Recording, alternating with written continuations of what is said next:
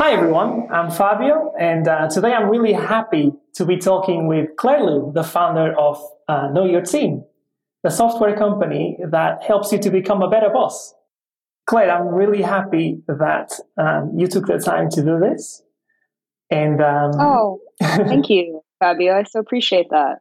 I actually found you on YouTube, Oh, really? on the Know Your Team YouTube channel. I think it was one of the first interviews you've done with Jason Fried, Yes. and I couldn't do this interview without asking you the one question that I never heard you answering, which is, what's the one thing, or it can be several things. I'm Yeah. trying that you wish you have learned as a leader earlier as a leader.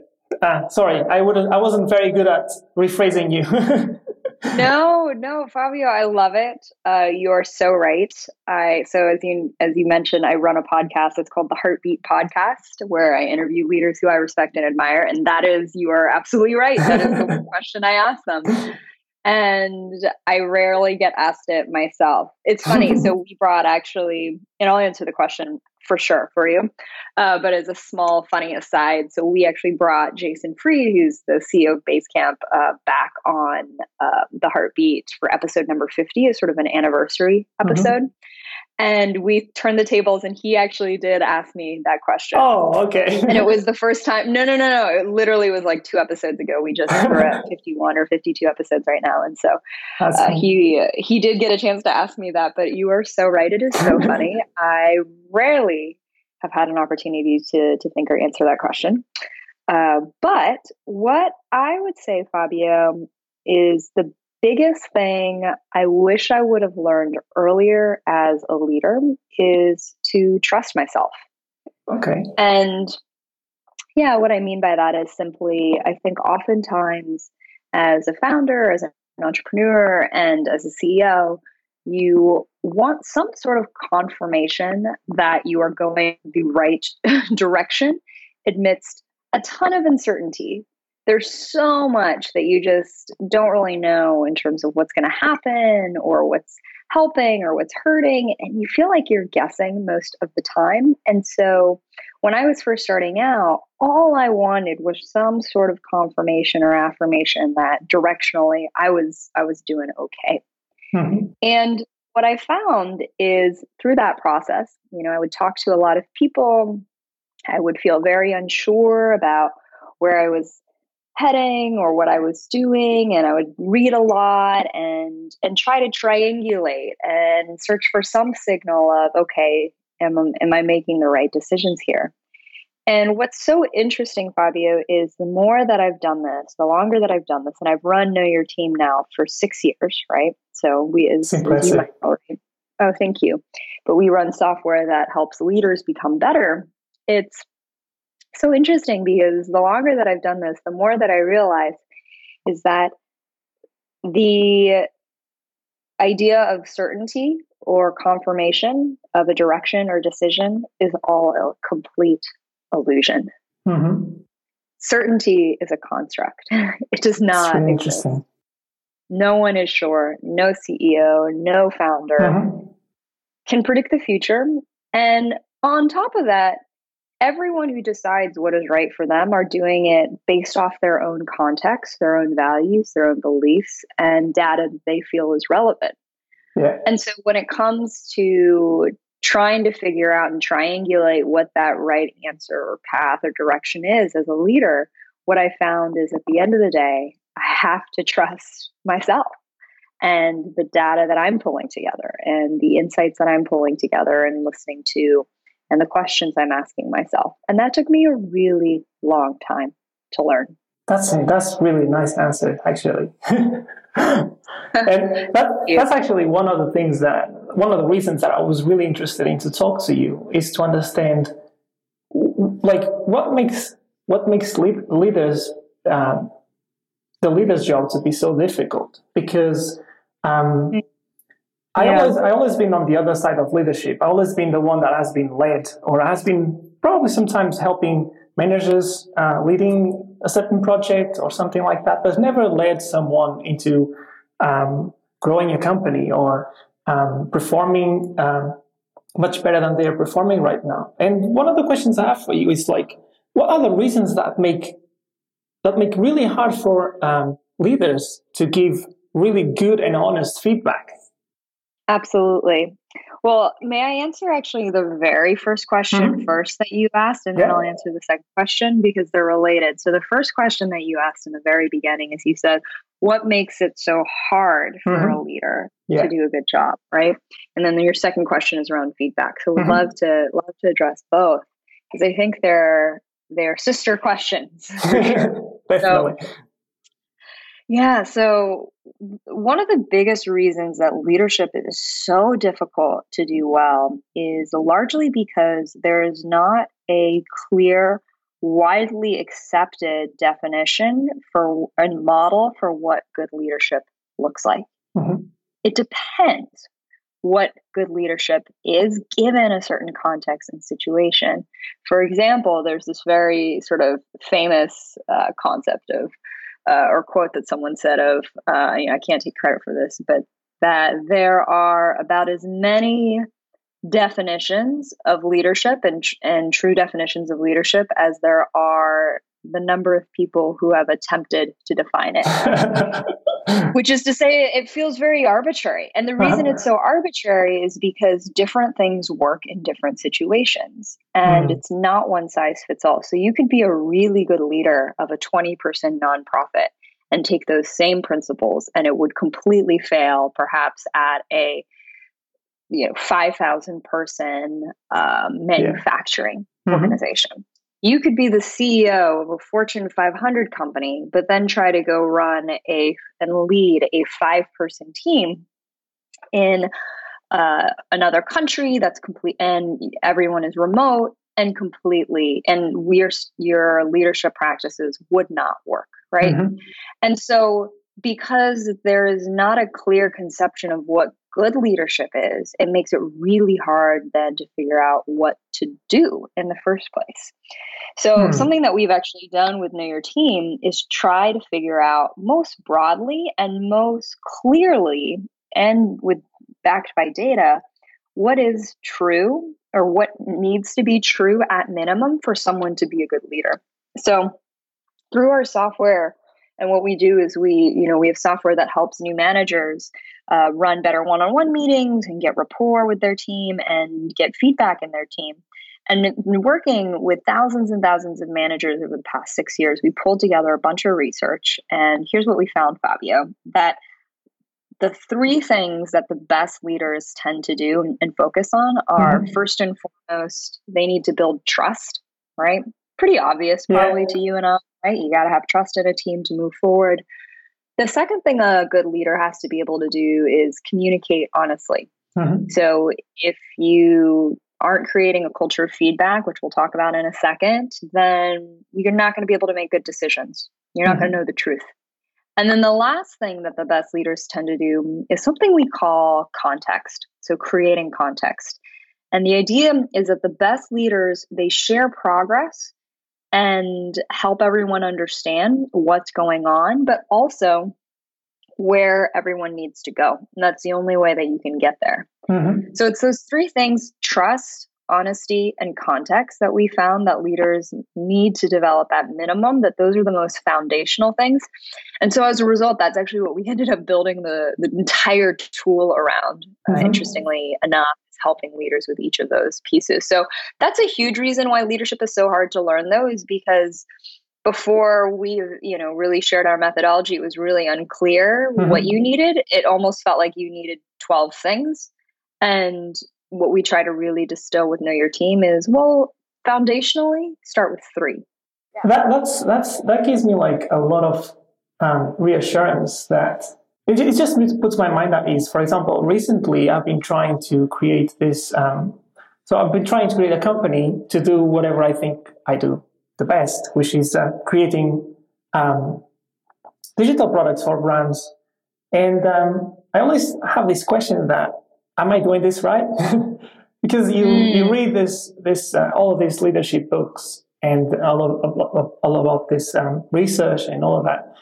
But what you said is basically for your context, you'll find a way of getting there.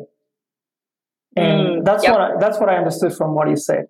And that just puts my mind at ease, and it's really interesting. And I don't know, maybe that's what makes that simplicity of it. That's what make it so hard to understand, is the simplicity of it. Just try to do it, because nobody ever done what you're trying to do right now. That's what it seems. Right.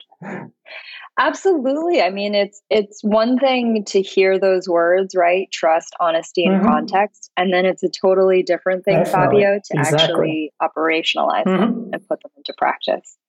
So that's the other thing that makes leadership very tricky, is that it's not rocket science. We generally know what we should be doing. Generally, it's actually doing it and being consistent about it. And so that's why we built this tool to be able to help folks do that.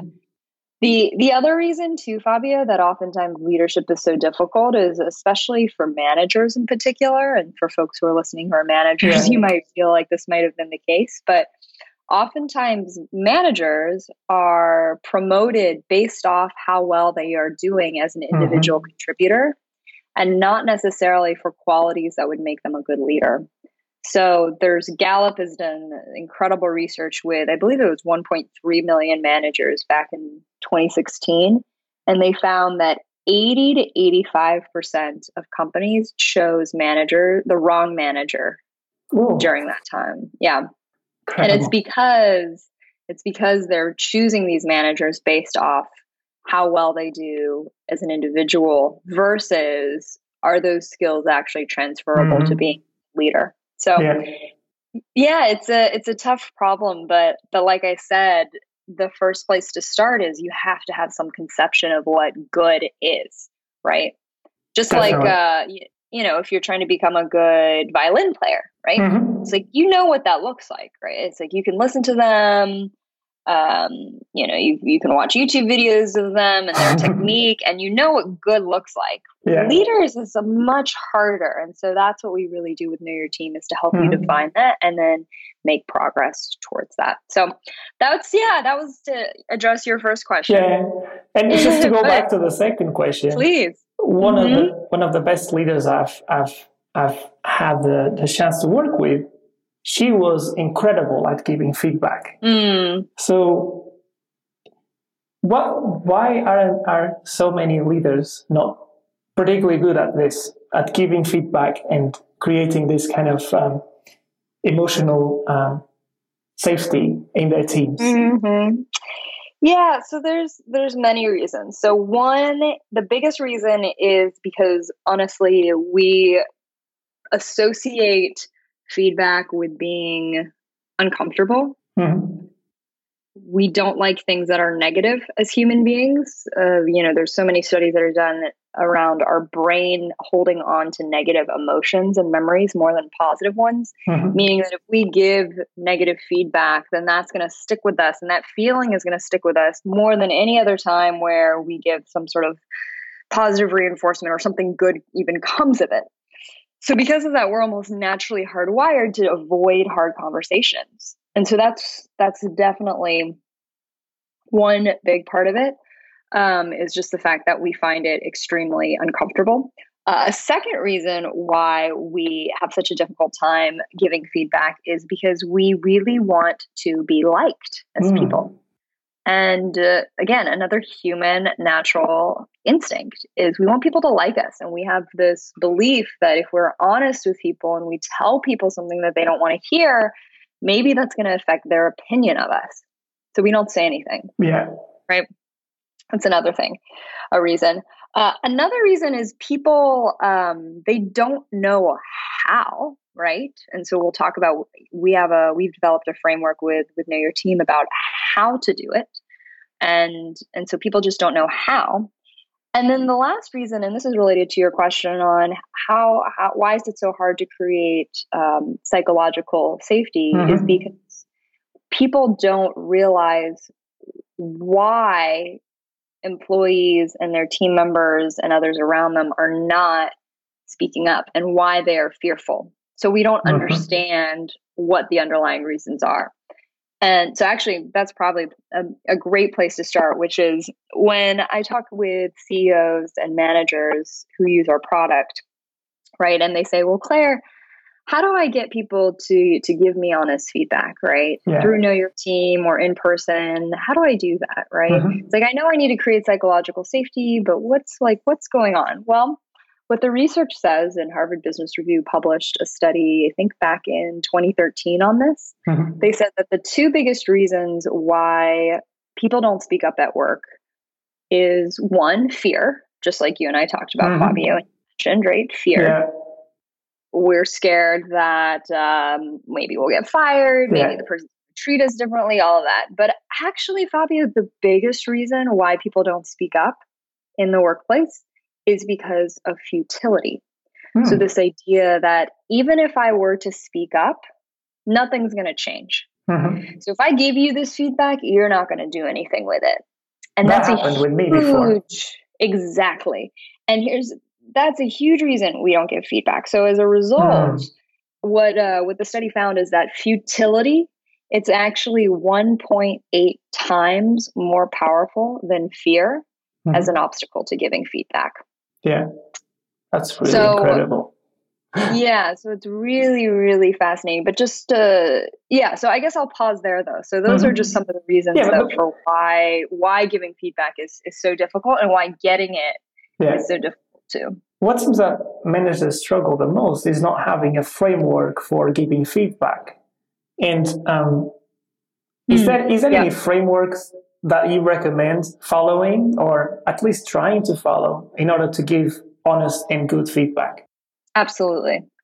So a framework that we developed here through Know Your Team and all the research that we did with all the managers that we work with is something that we see as 4 different pieces. So the first piece of it is what I call to come from a place of care.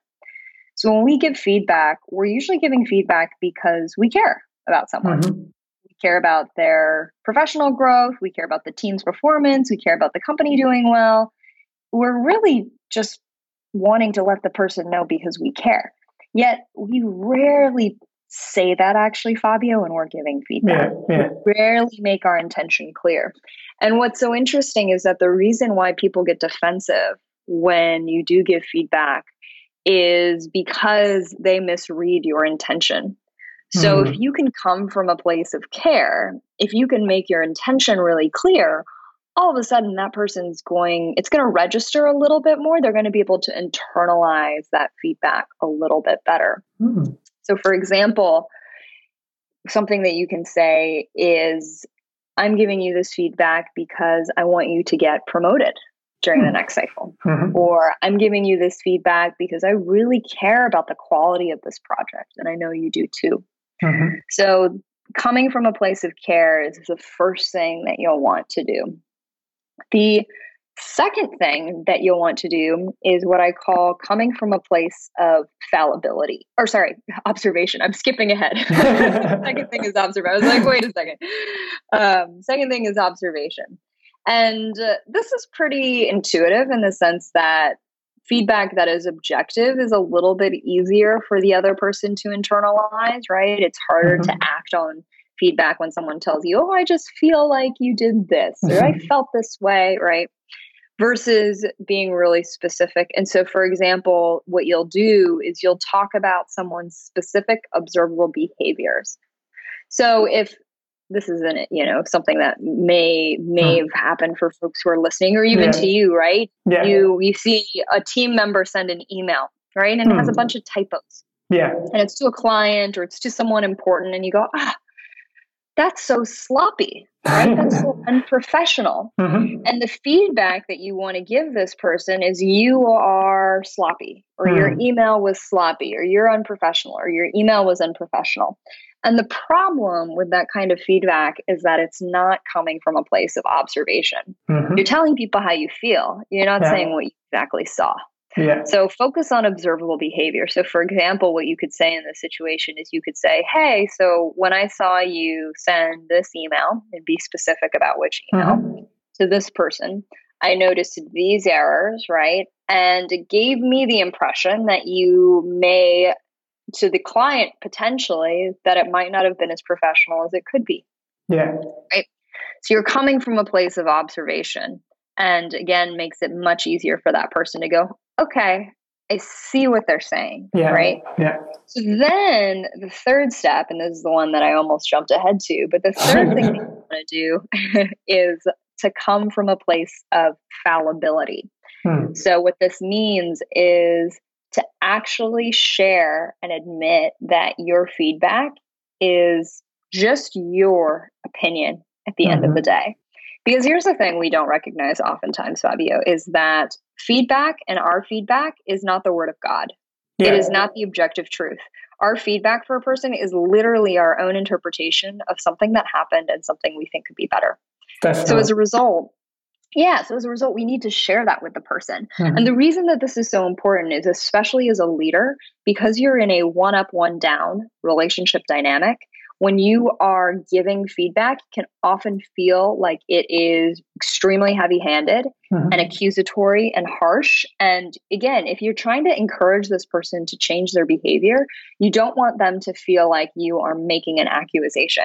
Yeah. And so the best way then to frame it is through your lens of fallibility, and is to say something like, that's just what I saw, or I might not have all the information. Yeah. Right.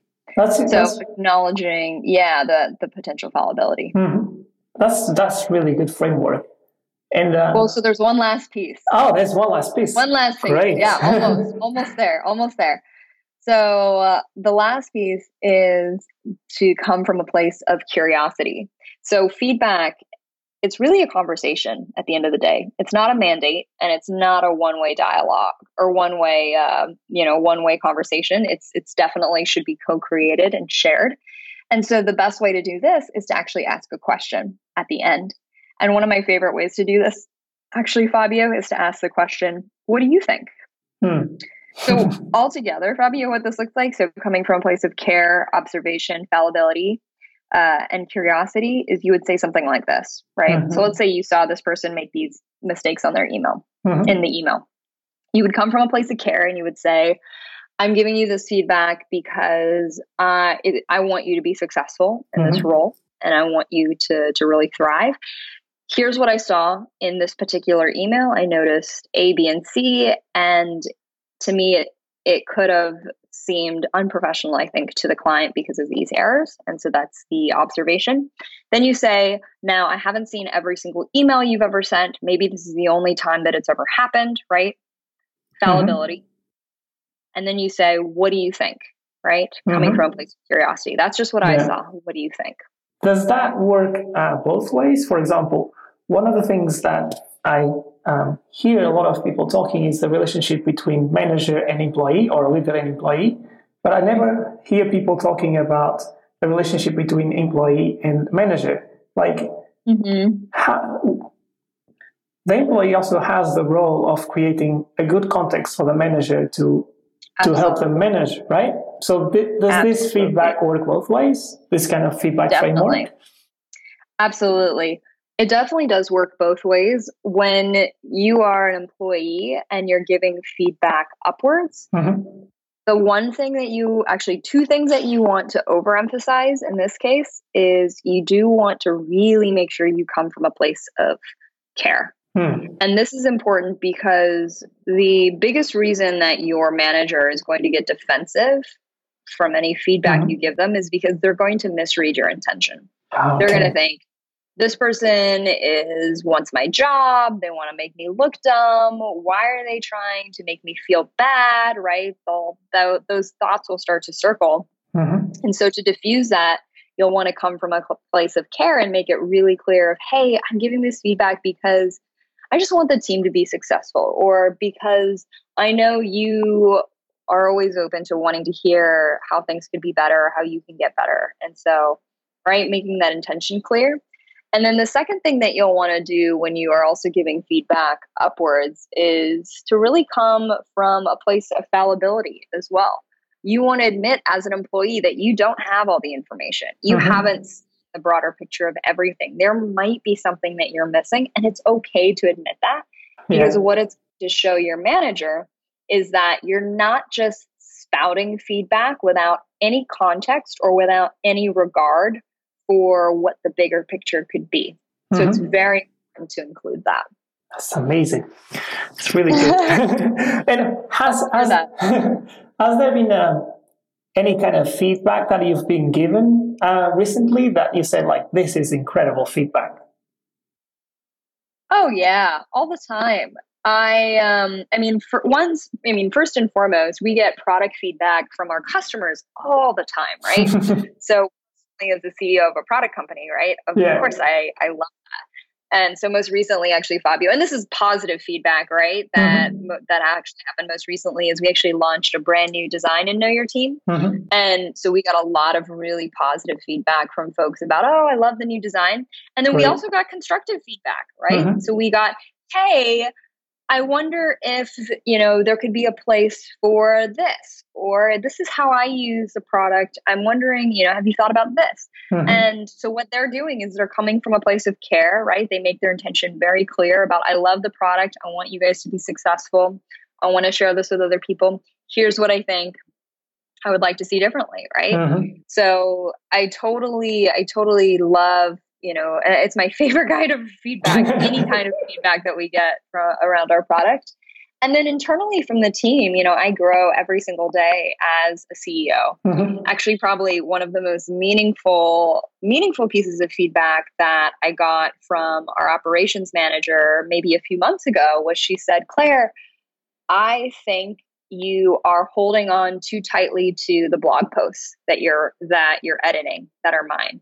And I feel like you're trying to edit them to be more your style of writing. And I feel like I need a little more space there. And I said, oh, wow, you're right. I think you're right. Thank you so much for sharing that with me. That's really helpful.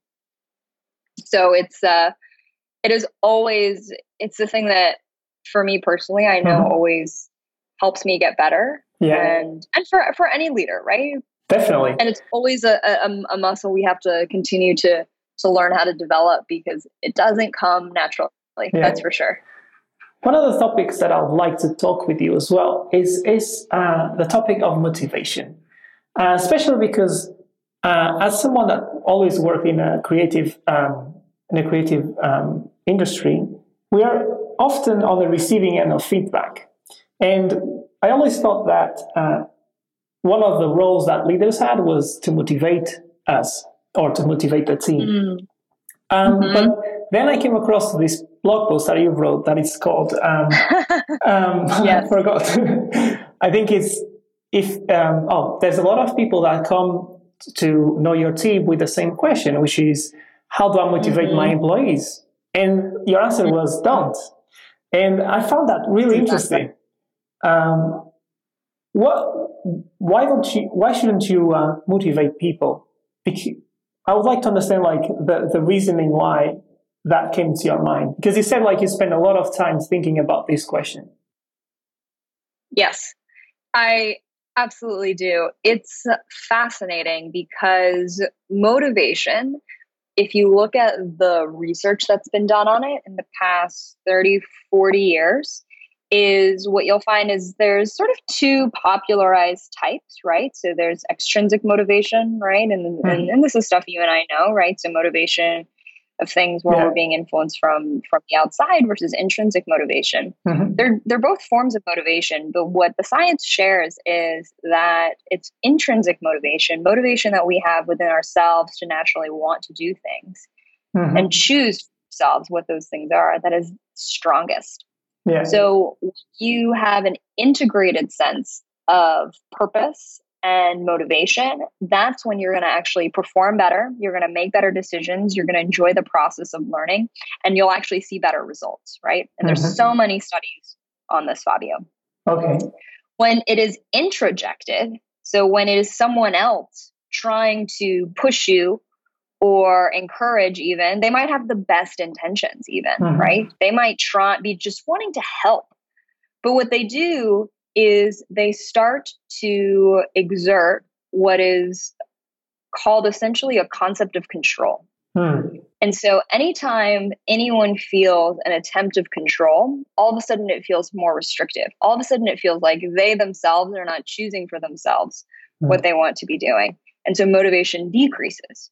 So what the key part for a leader is instead of trying to directly influence and unintentionally or intentionally create concepts of control, the better route is actually to try to create an environment that adjusts and aligns with the person's intrinsic motivation to help them decide for themselves what they want to do. And when you do that, when you take that role as a leader, instead of trying to directly manipulate or influence and introject, right, motivation, what you do is you enable that person to make better decisions, to enjoy the process more, to work. They'll actually work harder, right, when they're choosing it for themselves, and then you'll see the better results too. Yeah. So one of the things that I have in my mind right now is that seems to work very well when you're working with senior people that know exactly what they need to do, and if you provide them with the right context, they'll exceed. But when, for example, you're working with junior people, they often rely on your feedback. They often rely on what is called, what I thought it was, motivation. So it's basically being with them and trying to help them create or do their work. So is creating that kind of motivation framework helping these people, the people that still don't have a lot of experience? Sure. Well, so to sort of clarify for a minute, right, or to pause on this note for a minute and sort of sink into it, we want to distinguish the fact that motivation and experience are not related, right? In the sense that you can be extremely inexperienced, but actually be very motivated. Everybody wants to do well for the most part, right? Yeah. And so assuming that irrespective of how experienced someone is, that they're actually motivated to want to do good work, then the question becomes, yes, do you have to have a certain environment in place to help that person tap into that motivation? Absolutely. Is that going to look different for someone who is a newer employee and has less experience and is more junior than for someone who's more senior? Absolutely. There's probably going to be a lot more coaching. There's probably going to be a lot more feedback. There's probably going to be a lot more clear guidelines. But what it doesn't mean is that you're trying to create motivation for the person. They're already motivated, right? What your role is for junior person or senior person is to create an environment for them to tap into that motivation. That idea, that blog post changed completely my mindset. And I felt like I was very energetic by it. Actually, it motivated me, to be honest. Oh, wow. That's incredible. Yeah, it was really good to just seeing other perspective, other take on the same subject. And that's really incredible. And one of the things that you also talk about with Know Your Team, and you discuss that with leaders, is the role of fear in the company. And that's one of the things that I'd like to understand a little bit more. Like, why are people so fearful? I suffer this for myself. Like, I am fearful of losing my job. I'm fearful of saying something to my boss. Why? I always try to understand why I was so fearful about saying something about a particular piece of work I was doing, or maybe something I didn't agree with with my boss at the time when he said that I think this product is going to take us to the next step of growth in our company. Why is fear so present in companies? Yeah, that's such a beautiful question, Fabio, because what it reveals is an aspect of companies and of work that we often don't think about, which is sort of the interpersonal and role-related dynamics that come into play. So oftentimes when we think of an organization and we think of a company, we think, oh yeah, we have our roles and I have things I need to do, and and people have their different responsibilities. But what we don't realize is that there's a power dynamic at play. Mm-hmm. And there are people who have an ability to give responsibility or take away responsibility. There are people who have an ability to give money or to take away money. There are people who have an ability to give credit or take away credit. Mm-hmm. And because of that power dynamic, what happens is fear naturally becomes salient. That is sort of the natural human sort of a byproduct of power is fear, right? So because someone has more influence and control, that means, okay, well, what happens if I feel like I can't exert that or meet up or match that or whatnot, right? Yeah. And so what it really comes down to is the truth of what those power dynamics are. And so, so to answer your question, why is fear so ever present? It's likely because of those power dynamics being at play. Mm-hmm. And on top of that, potentially at the time, and this is something that leaders inadvertently do, is they don't recognize it, right? They don't see how much of a one-up, one-down relationship is created in the workplace. And then it's always the elephant in the room, like it's something that is present, but nobody ever speaks about. Right. Exactly. And so I think it's a thing that when we think about work, it's not just roles and responsibilities or the work itself or the communication. It's a lot about the fact that just by virtue of the way the organization is set up, you have someone who is asking you to do something and they have more power in terms of your ability to do it. Great.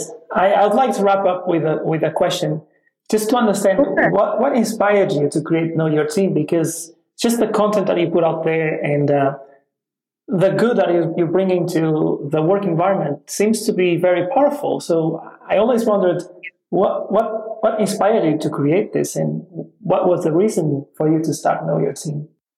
Thank you. It's actually quite simple, Fabio. Almost 10 years ago, I had a really bad boss myself. So I'd started a company before that, but then afterwards decided to go work for someone else. And when I was working as an employee, the CEO of the company at the time, he was a wonderful person, just really kind, very, very considerate, but a terrible leader.